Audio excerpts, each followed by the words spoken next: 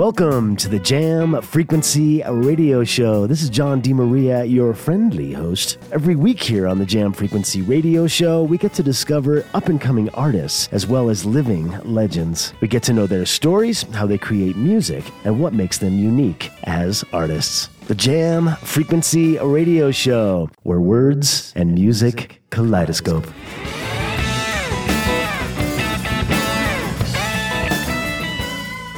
In this week's episode of the Jam Frequency Radio Show, we continue our June Lake Jam Fest 2022 Artist Series. This week, we have the pleasure of speaking with two of the members of the band Hempstring Orchestra, Teddy T and George Bernardo. Hempstring Orchestra is a Southern California jam band with Grateful Dead roots, great chemistry, and something to sing make up this band of established players and longtime friends. The sound of the band is often reminiscent of Wilco, the band, Neil Young, Fish, and in our conversation, we'll be talking about the progress of their current album. Let's kick off the episode with some music, shall we? From their latest recording project, here's Hempstring Orchestra with Willpower.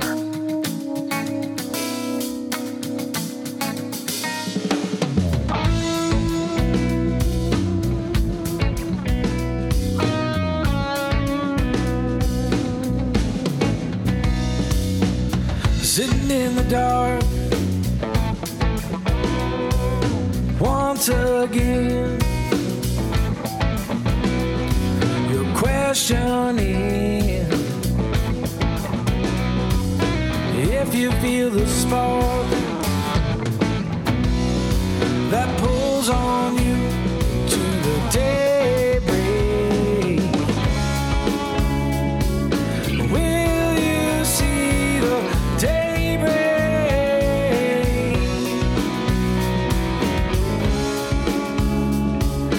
Will you see the daybreak?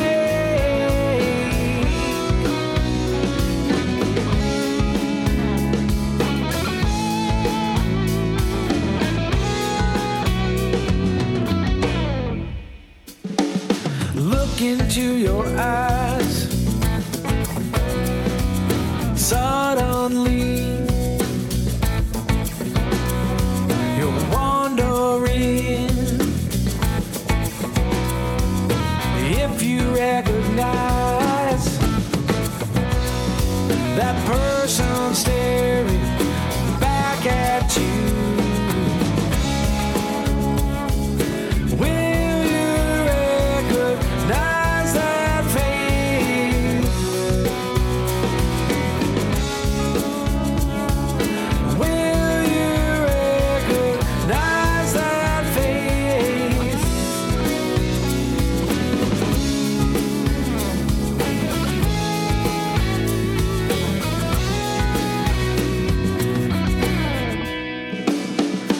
Will you ever know? Will you ever know? Will you ever know? Will you ever know?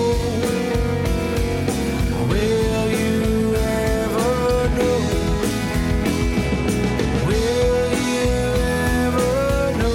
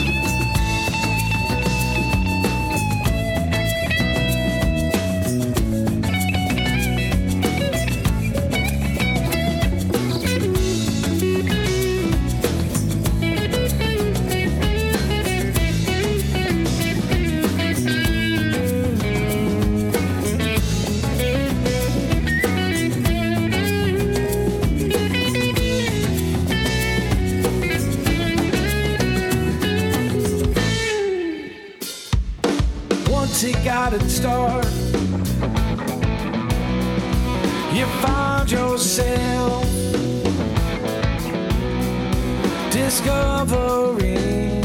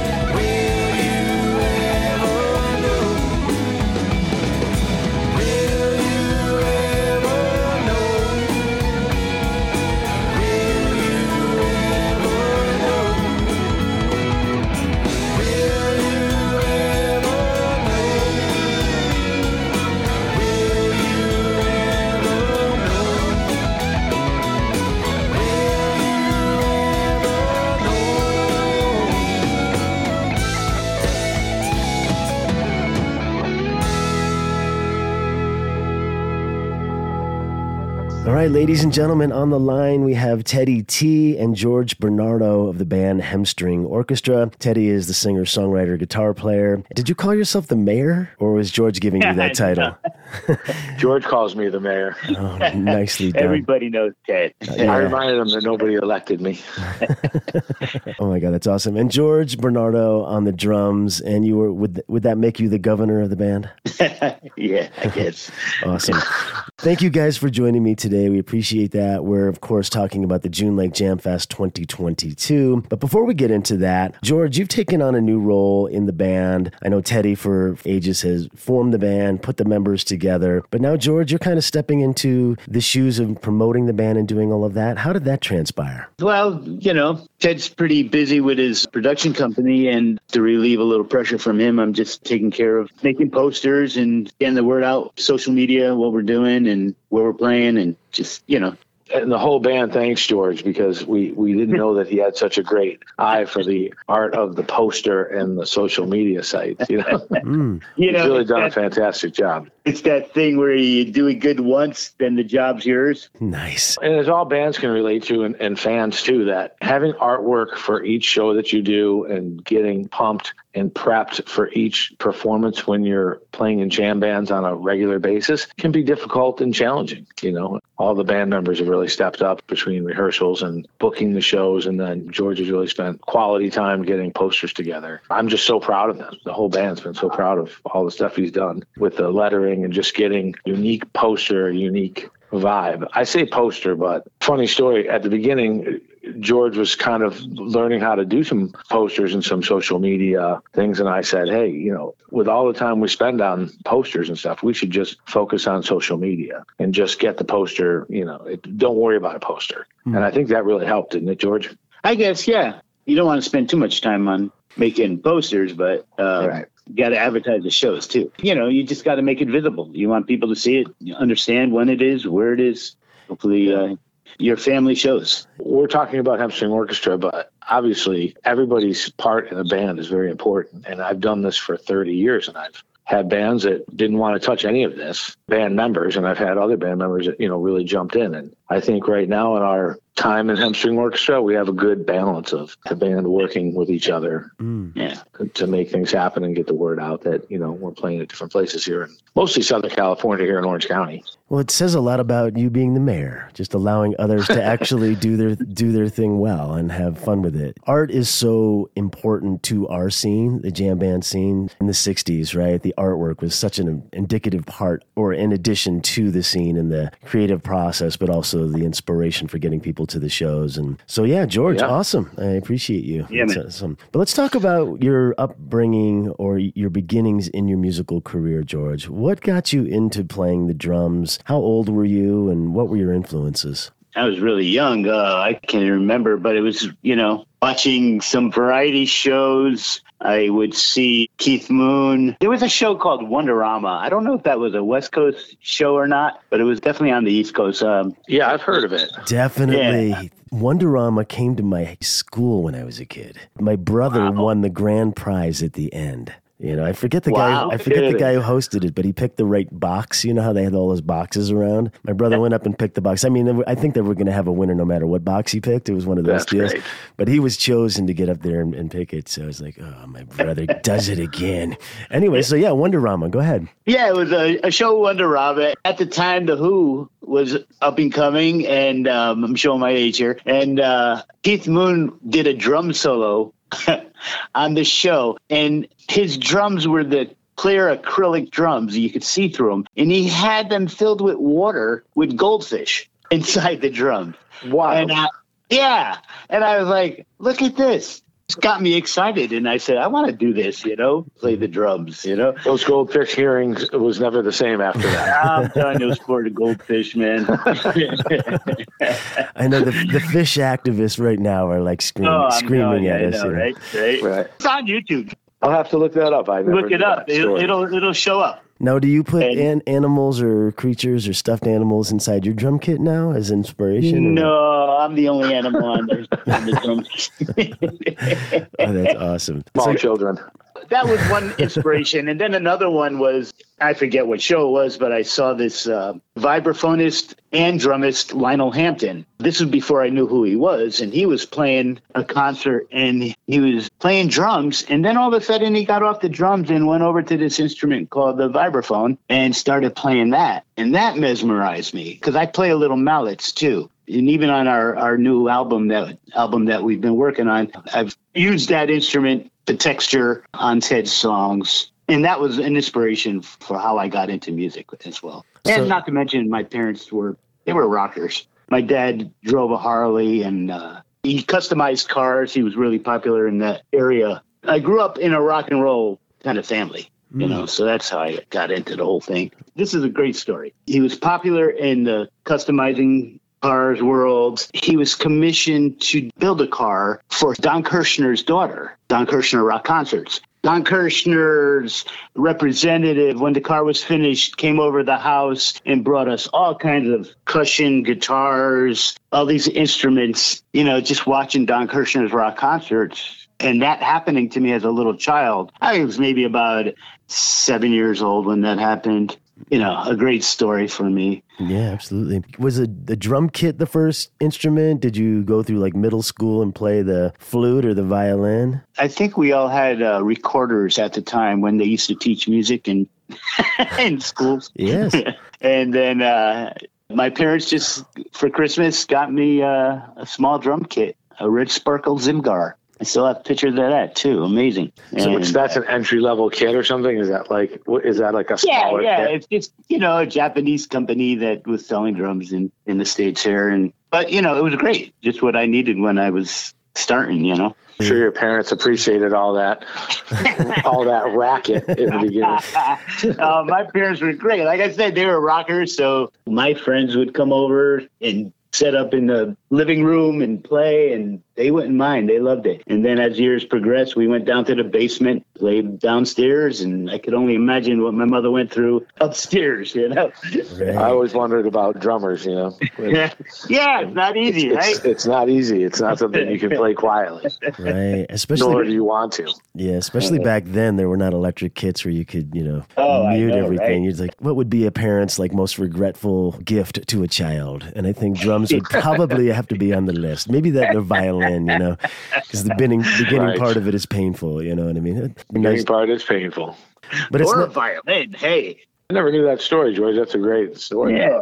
And all these years of playing together, I still don't hear all the George Bernardo stories. Sometimes you're so busy getting to the show and getting things done and, you know, thinking about the music that it has been a great friendship, though. I'm trying to think of when we first started playing together. Oh, God, Ted, it was in, I think it was 2005 when I started playing with you. My very first gig with you was at Sammy's in Santa Ana. Was it Sammy's Original or something like that? Original Mics, right? Original Mics, right. Original Mics, yep. There you go. In Santa Ana, right. We played out in the patio, and that's when I first met you through our keyboard player at the time, Eric. Yeah, Eric Gabriel. Super talented guy. Brought George into the scene.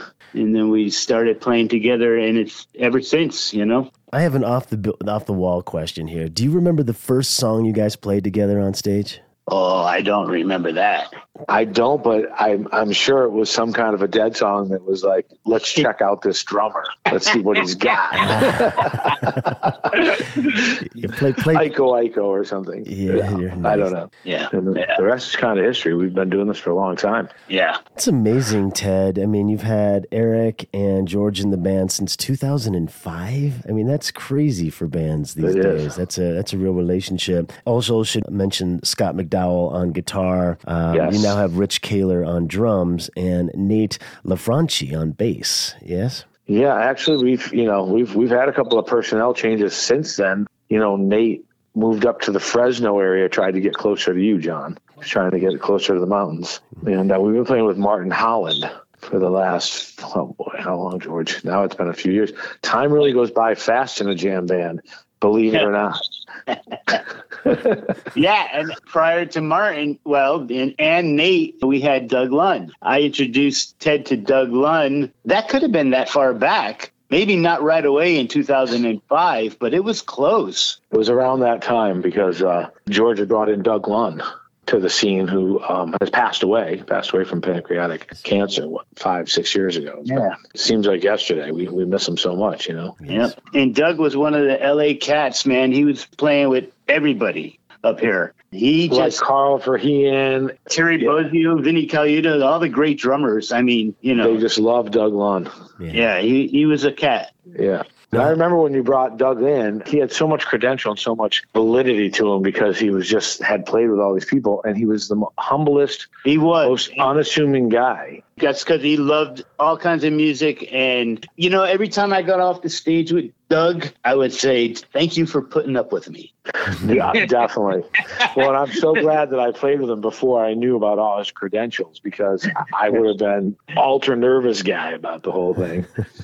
And I remember asking him one day, like, humbly, you know, like, well, why do you want to play with us? You know, I mean, all these songs, like, you know, I don't know. I didn't say it quite like that, but I alluded to the fact that, you know, he could be doing so much more. And he was very poignant and very, like, succinct that he loves this kind of music, the Grateful Dead, the original stuff we're doing, the extended jams. And he had grown up in San Francisco and heard all this music from in the early 70s and just was so open about every genre. It didn't matter that the song was 2 or 3 chords in some cases. He made it this piece of music like Phil Lesh would have done, where he'd take the beginning to the end and just think of it as one long song, one piece of composition. And you really heard that from Doug, because each passageway and each verse had a little different idiosyncrasy to it. Remember that, George? I mean, it was just an amazing player that could really chug it along or pull it back or sit in the pocket or be on top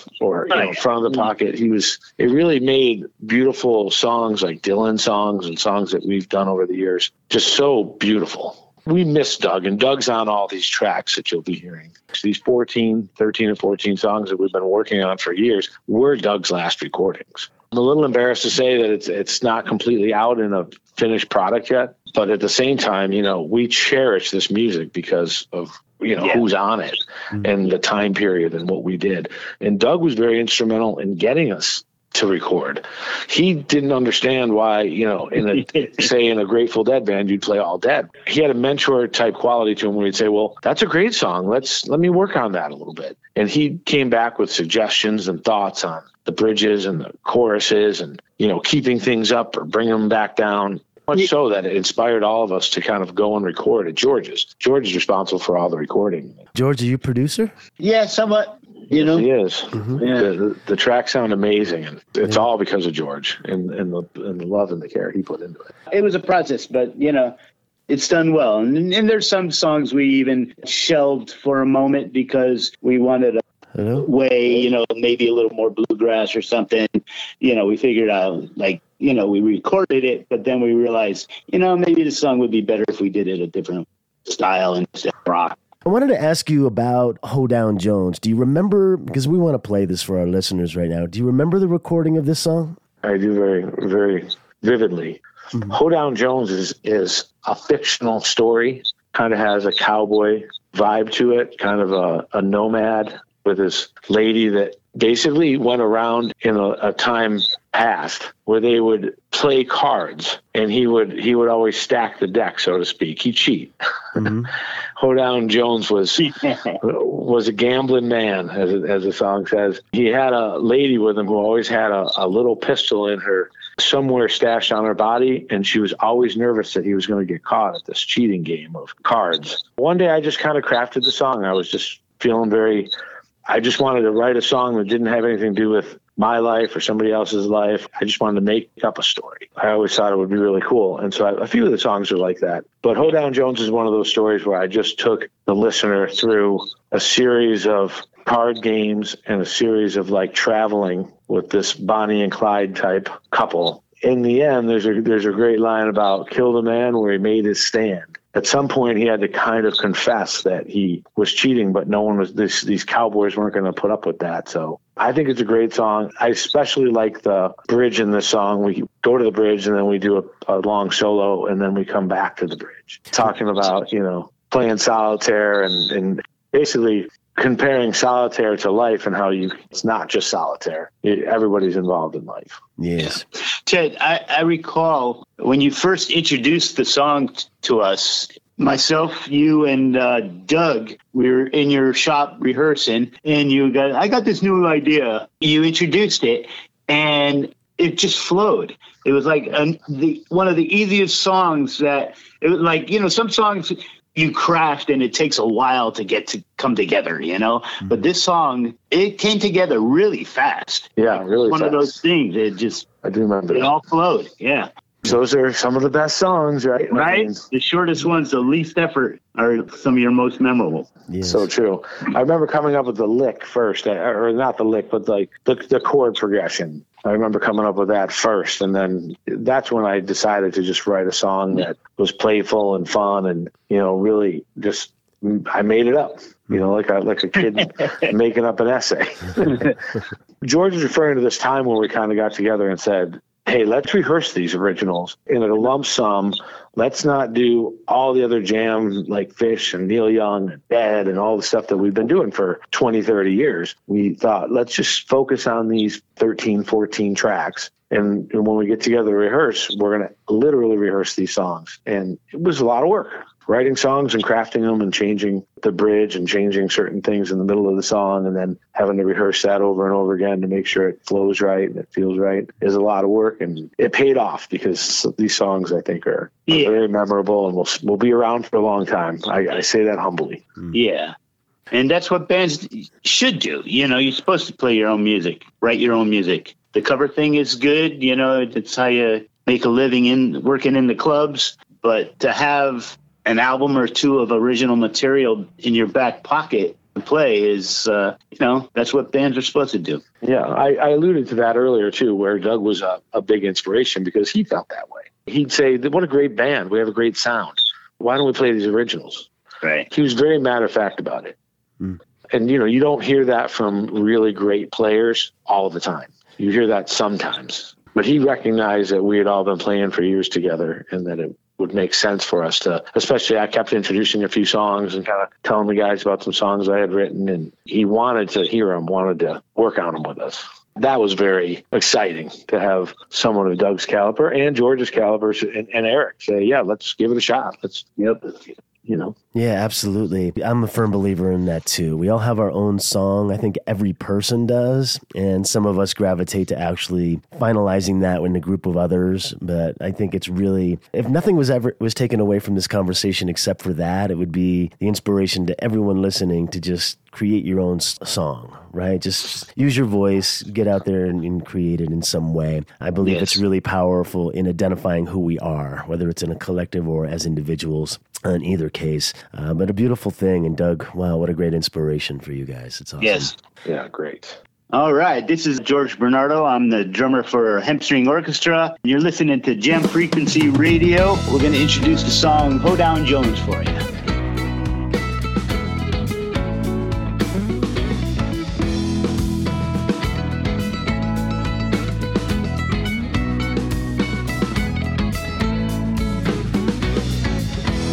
Was a gambling man, he'd sit to the right, kept all his treasures neath the moonlight. Giacomo was drinking gin, straight was his fate, wearing a grin, well, let the game begin. Hoedown Jones had a drink in his hand, looking around just to see where he stands. Killed a man where he made his stand. Got his sneaker bee ready and no straight is his hand. His latest stone face and a chill through that place. The table started rocking, picked the cards for the straights, and praying for mercy just to see the sunlight. Hoedown Jones had a drink in his hand, looking around just to see where he stands. Killed a man where he made his stand.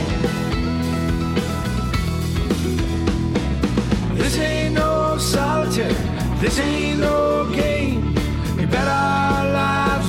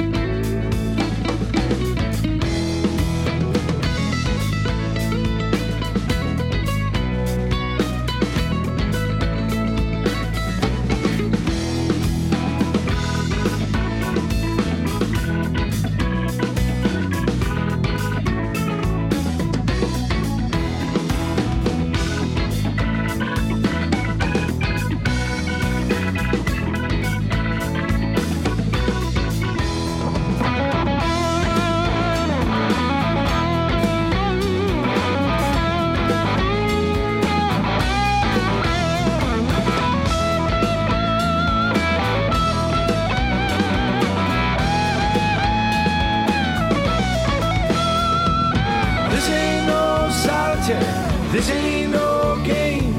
You bet our lives are way to stay.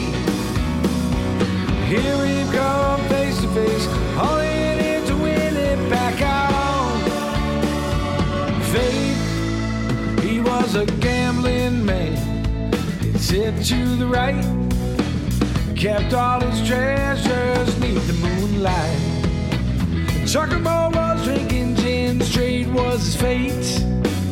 Wearing a grin, well, let the game begin. Hold down, Jones had a drink in his hand, looking around just to see where he stands. Kill the man where he made his stand. Kill the man where he made his stand. Kill the man where he made his stand. All right, ladies and gentlemen, welcome back to the Jam Frequency Radio Show. That was Hempstring Orchestra with Hoedown Jones. How awesome is that? Hempstring Orchestra is playing at the June Lake Jam Fest 2022. This September 9th through the 11th is the event. Hempstring Orchestra is playing on Saturday. Do you guys know what time you guys go on? I think we go on real early. We're the opening band for Saturday, so we're really looking forward to waking up with everybody on a Saturday morning. Start the day off right. Dude, are you kidding me? What a great honor, I think. First thing, everybody getting out there and checking you guys out. I would be remiss if I didn't talk to you, Ted, about DJE's involvement with the June Lake Jam Fest. DJE is Ted's company that puts on the stage, the lighting, just all of that. I wanted to ask you, I guess, 2 questions. How many trucks to get all the stuff up from Southern California? And how long does it take to set up? Well, it takes several trucks because we bring the stage and the truss structure, and we also bring the lighting system with the sound system. So it takes a couple of trucks. We've been bringing some generators up from Southern California to power the event. This is our 5th year of doing it, and we're so excited to be part of June Lake Jam Fest. Why is this event important to you?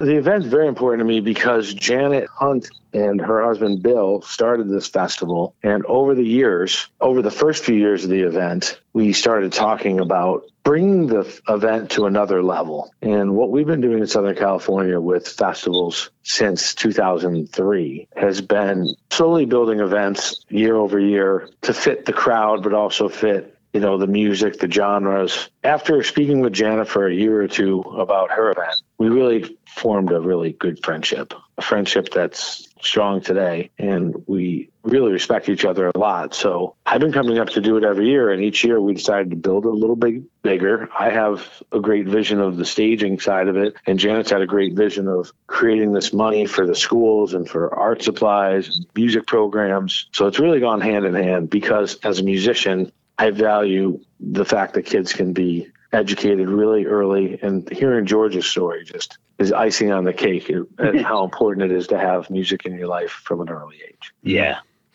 Arts in general. It doesn't have to be music, but that's the path that I took, and, never look back. All great reasons, and certainly, we were talking about music before and how everyone should have a song. And if you start at a young enough age with being inspired to allow yourself to do that, then, maybe this thing called, or leaning towards this thing called happiness, right? And that's just part of the experience here on Earth, right? Being able to sing and dance and play music. It depends on what gig it is. No, just kidding.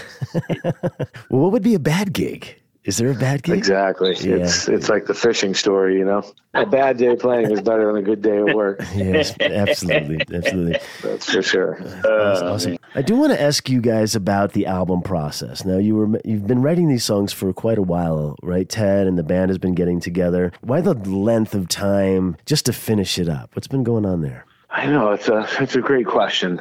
I don't know. It's an interesting, being in a jam band and, experiencing all this music and all these long jams is really interesting. It's just kind of like, I heard a graduation ceremony recently, and I had never heard this line, that the days are long, but the years are short. And when I said that, somebody else said, oh, I've heard that a couple times. I told somebody else that just last week. I think it really rings true. I mean, the time's gone by. It seems like just a second, really, that we did it. I think in today's environment also with not only jam bands, but the way people listen to music, it's really changed a lot.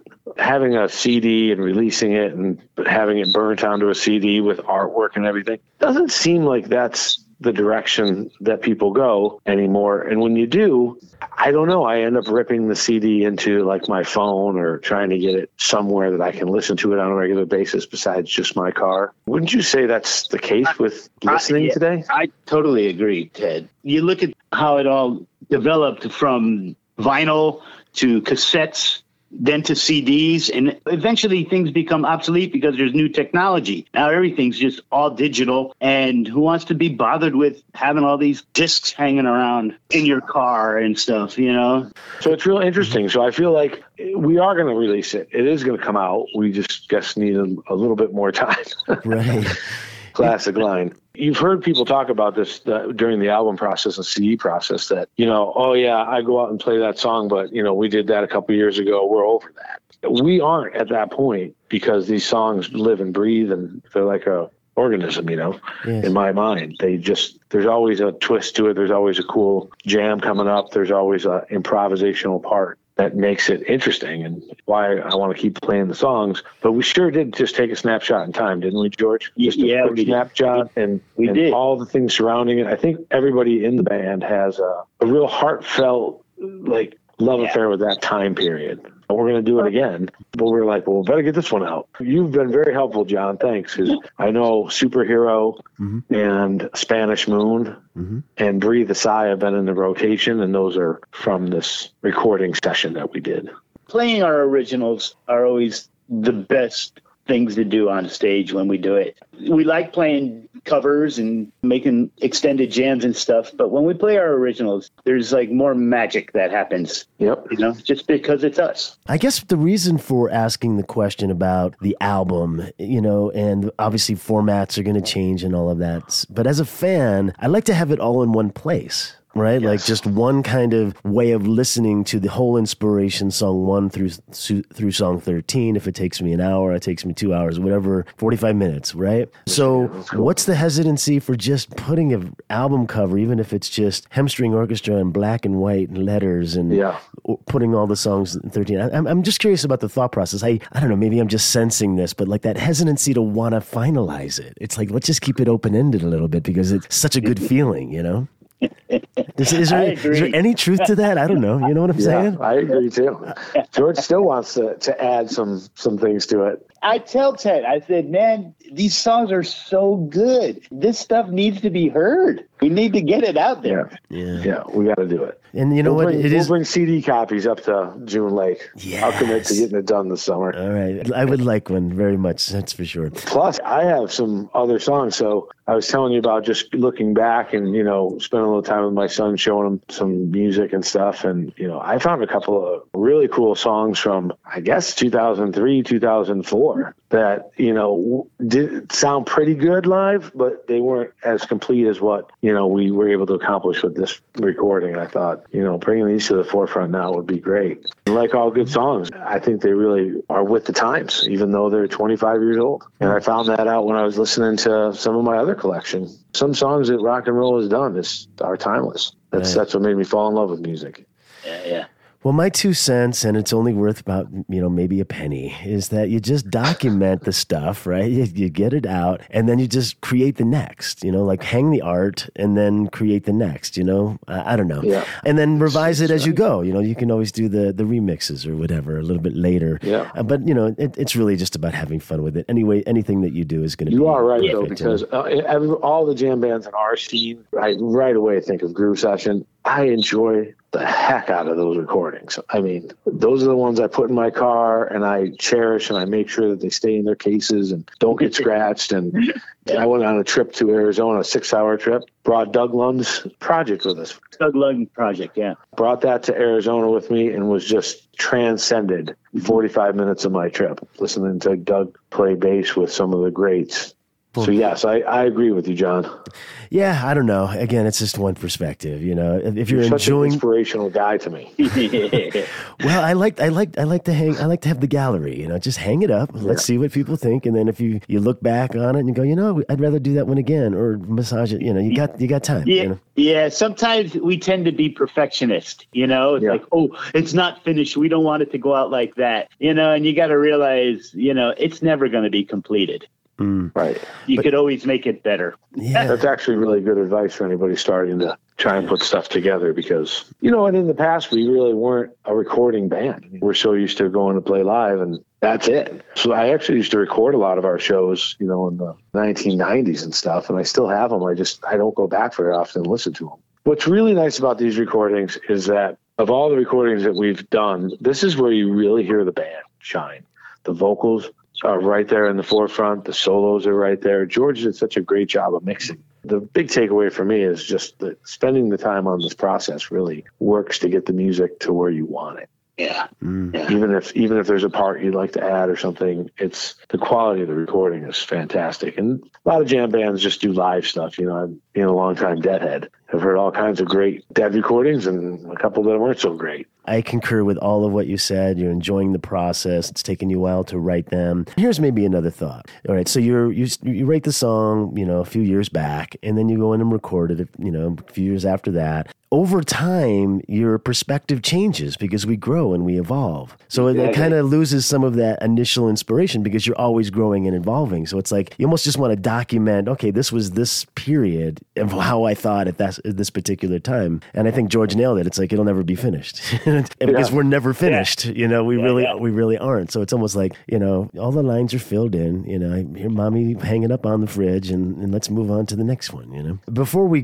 play the next song and I want to play it. George, I just want to give you kudos, and because Ted is saying your involvement in the production, it really is very well produced. And I have a critical ear for that. And I mean, whatever, it's just aesthetic and taste. But I really am impressed with what you've done with the record. I appreciate that. Thank you. Yeah, me too, George. Mm-hmm. It's got to feel good. So when I'm ready to record my next record, do you have room for me? Of course. Let me give you that Jim stuff for a second. I was going to say, John, your Strawberry Moon stuff, I'm a big fan of. All your songs, too. I think you got the same kind of bug, huh, to do original music. I have been incorrigible my whole life. You know, when I started playing music when I was very young, my mom said, you have to play piano lessons. I would come up with songs to act like I was practicing to get out of practicing what I had to. And I was, of course, my mom, after 6 months of that, and I was making up pieces, right? I mean, I thought they were, every night I would, you know, practice an hour and I would come up with something to kind of fool my mom, and never got wind of it until the teacher said, you know what, I know he's playing, but he's not playing what I'm teaching him because he doesn't know how to read notes. Yeah.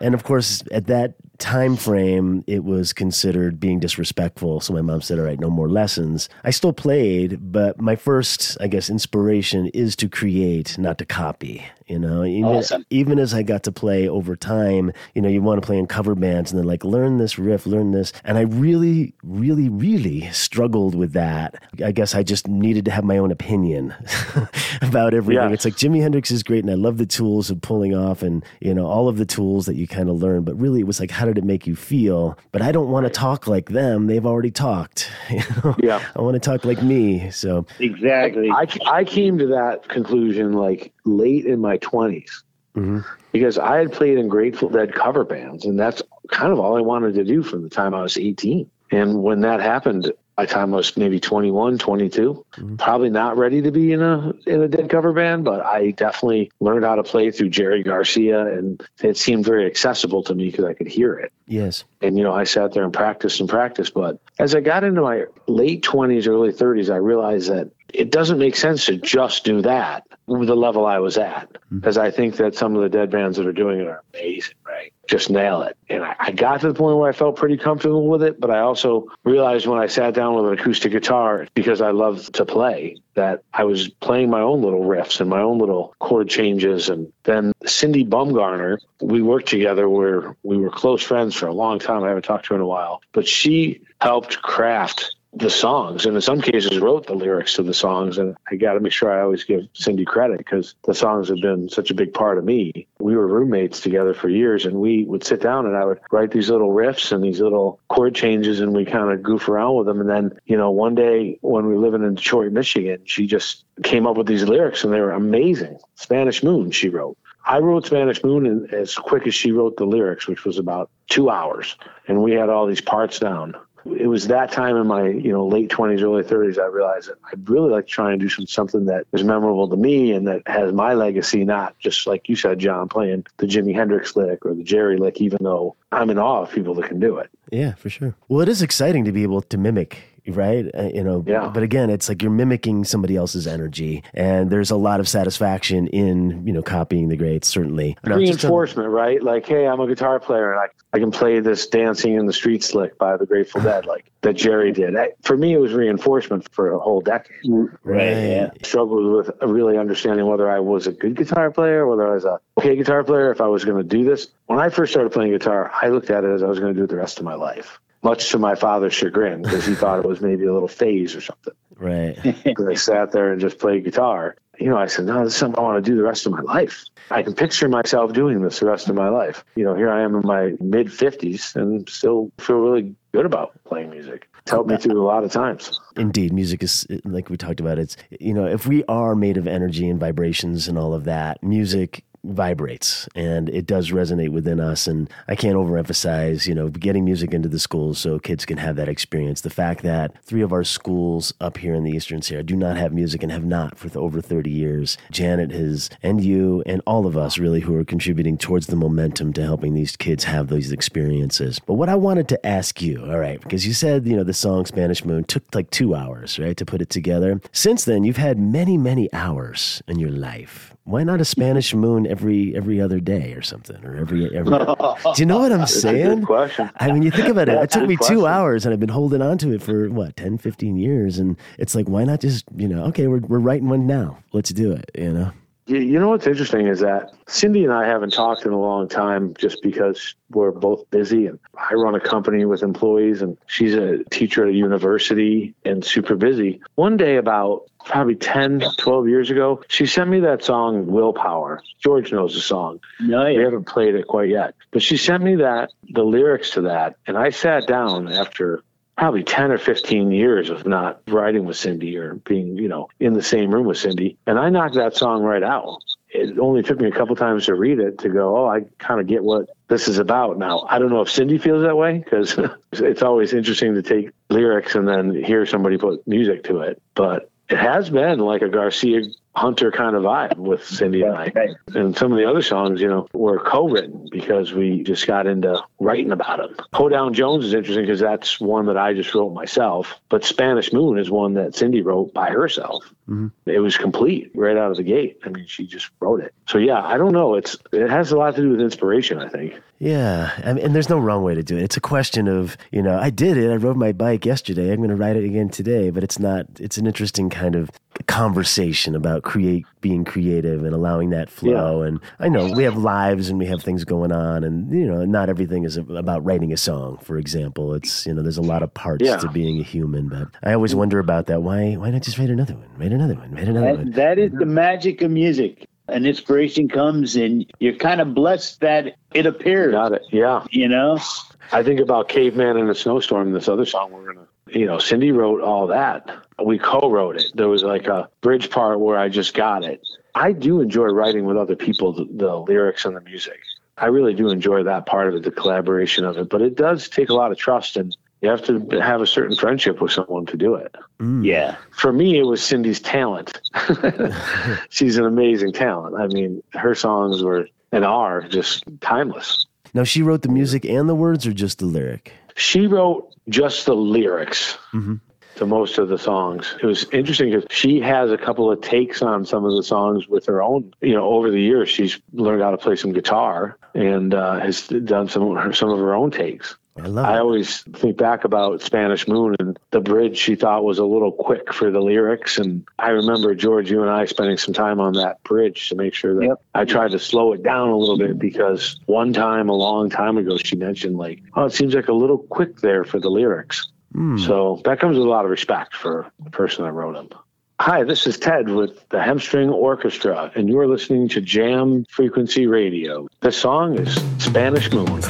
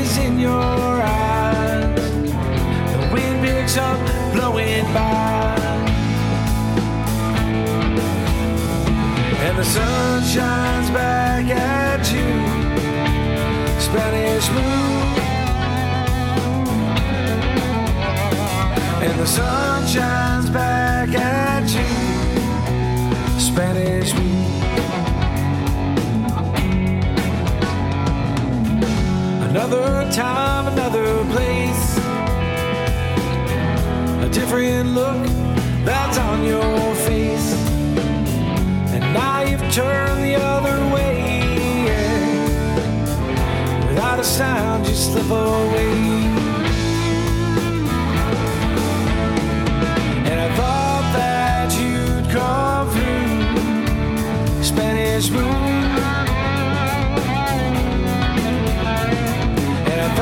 That you come through Spanish Moon.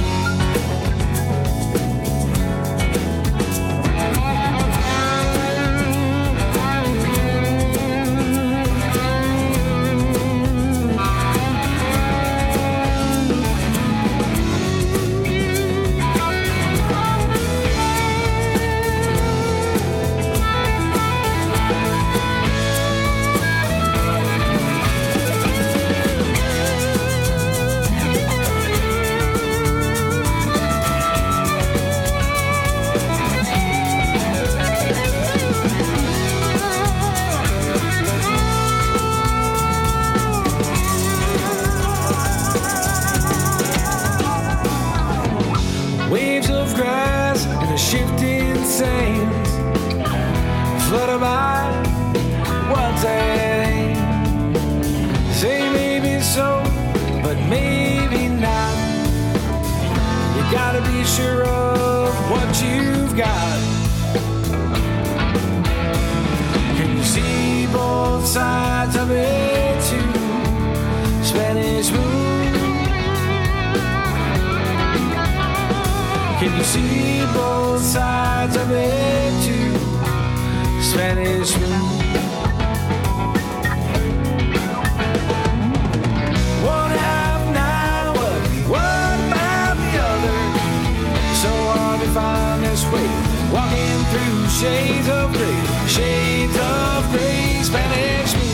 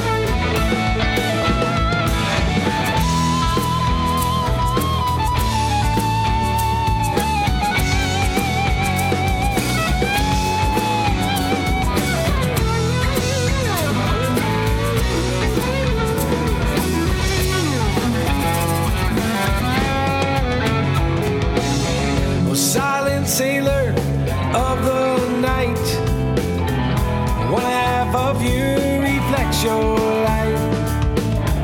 The other side, it likes you high, but all of you pulls on the tide. And the gray is running through everything you do. Inside both me and you, Spanish moon. Inside both me and you, Spanish moon.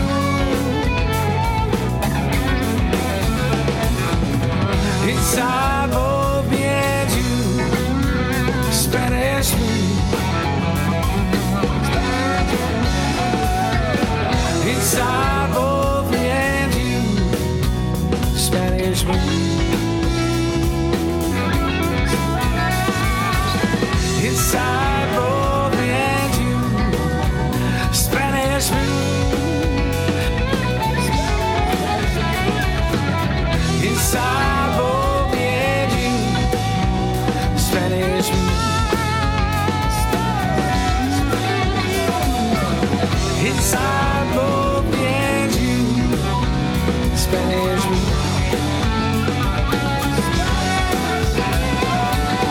Inside both me and you, Spanish moon.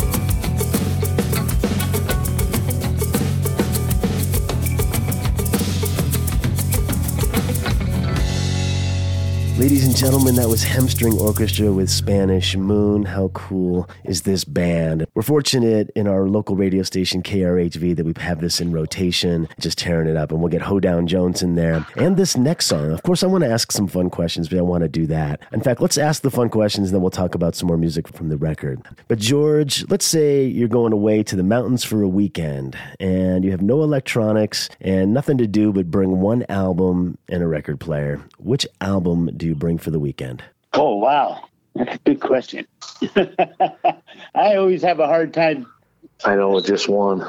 Well, the good news is that it's only a weekend, so you're not like having to spend it on a desert island where you have to live with it for months and years kind of thing. So you're just like, what do I feel like listening to today? You know, it's like, Barney and Friends is on the list. Sesame Street. A lot of people ask me this all the time. What do you listen to? What's your favorite thing? And it's like, wow, that's just a hard question for me to answer because I like everything. Yeah. And I really only have an answer on the tip of my tongue because I was going through my collection yesterday. And I don't know what the album is, but I would have to say the band is the band. As I heard It Makes No Difference in Twilight yesterday. What great songs, and so different. The band really had, I guess it was music from Big Pink, right?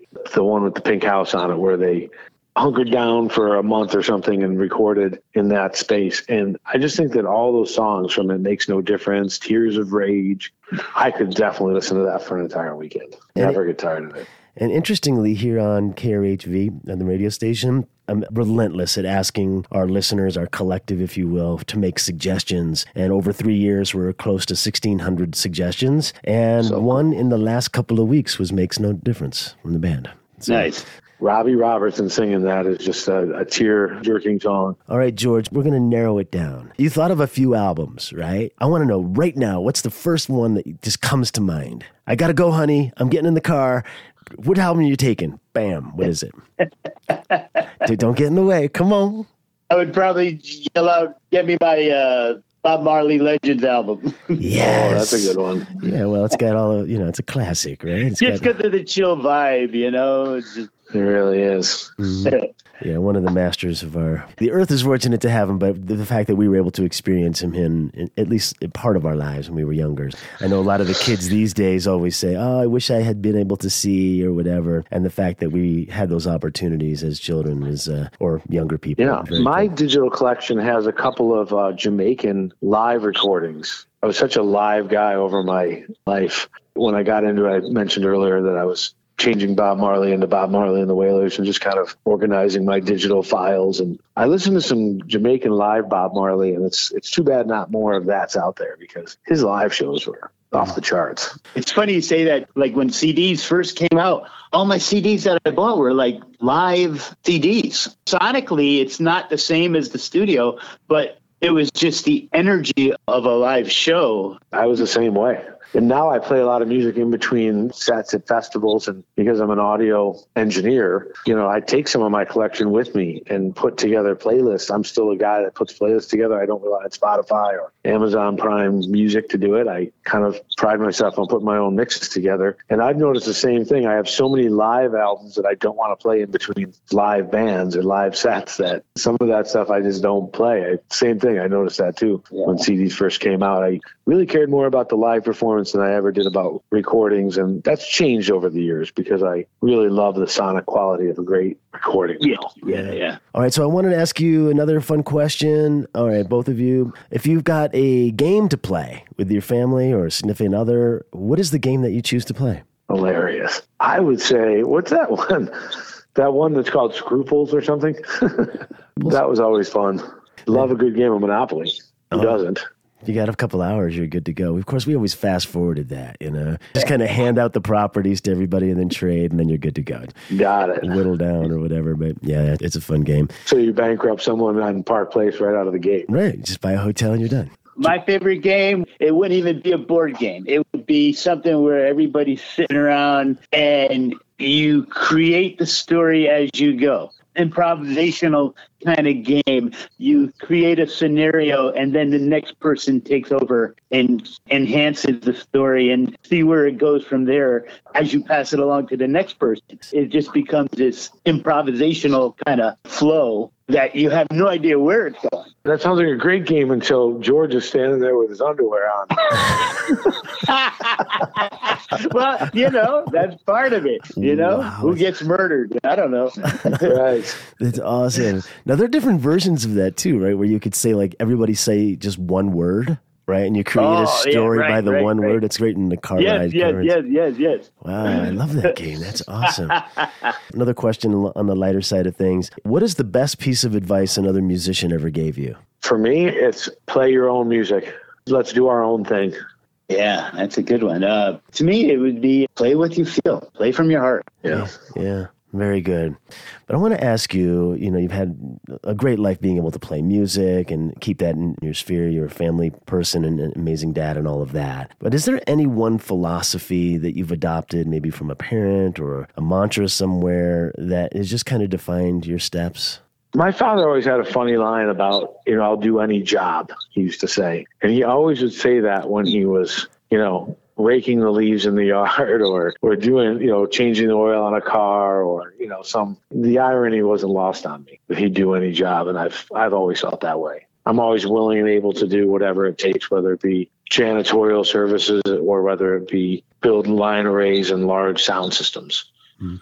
Great advice. Just do what's necessary, right? And be humble about it. It's a funny line, because my brothers and I would always hear the same lines as most kids hear their parents' same lines, But it was always in the moment when it was, picking up dog poo from the yard or or some, mowing the lawn. Yeah, cleaning out the attic or the cellar back east. It was always in these moments where you'd say, I'll do any job.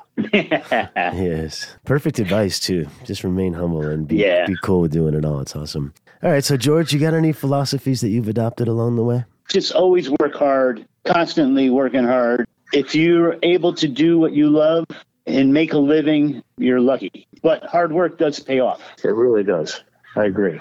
I have a saying for musicians there. Some days it's steak, some days it's hot dogs. Just never know what's going to happen. I thought you were a vegetarian. Just kidding. It's ups and downs, but if you're doing what you love, it doesn't matter. Yes, absolutely. Yes. I have appreciated speaking with both of you. It's been a lot of fun. And is there something that I have not asked you that you'd like to share with our listeners and your fans? I can't think of anything, John. You're the best. Yeah. You're too kind. Maybe just not where our first beer is going to come from when we come up. Nicely done. We're going to have to get together.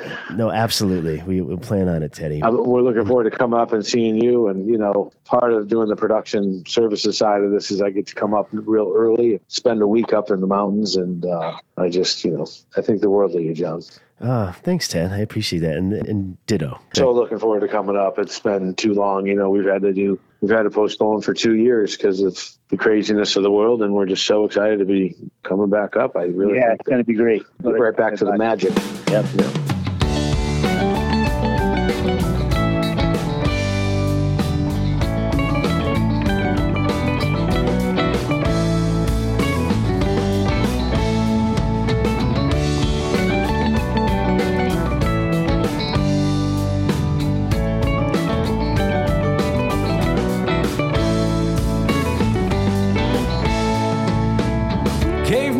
Snowstorm is shivering from the cold, and he's not knocking cause he's feeling like he's old.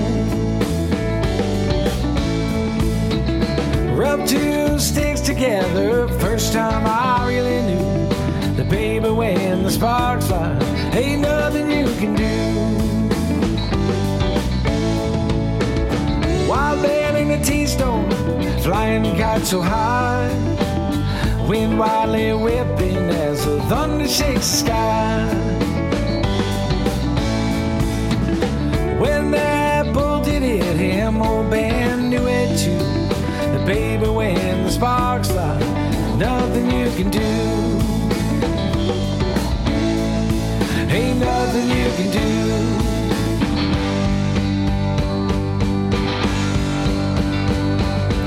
I don't need no silver, I don't want no gold. No use for diamonds, won't sell my soul. Just give me flying sparks and love that's true. Oh yeah, those shooting sparks, me and you, me and you.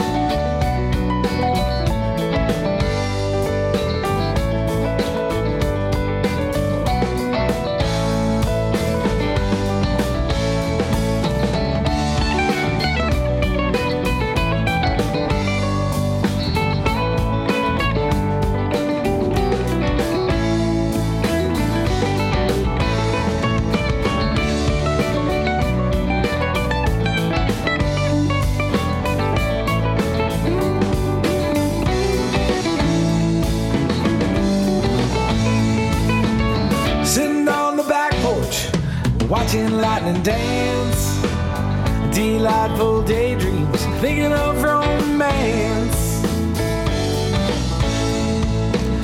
Felt the JoJo's like Ben the first time that I touched you. And baby, when the sparks fly, ain't nothing you can do. Ain't nothing you can do. Ain't nothing you can do. Ain't nothing you can do. The thunder shakes the sky, the dancing lights from your eyes. Ain't nothing you can't try. Fantasies come true.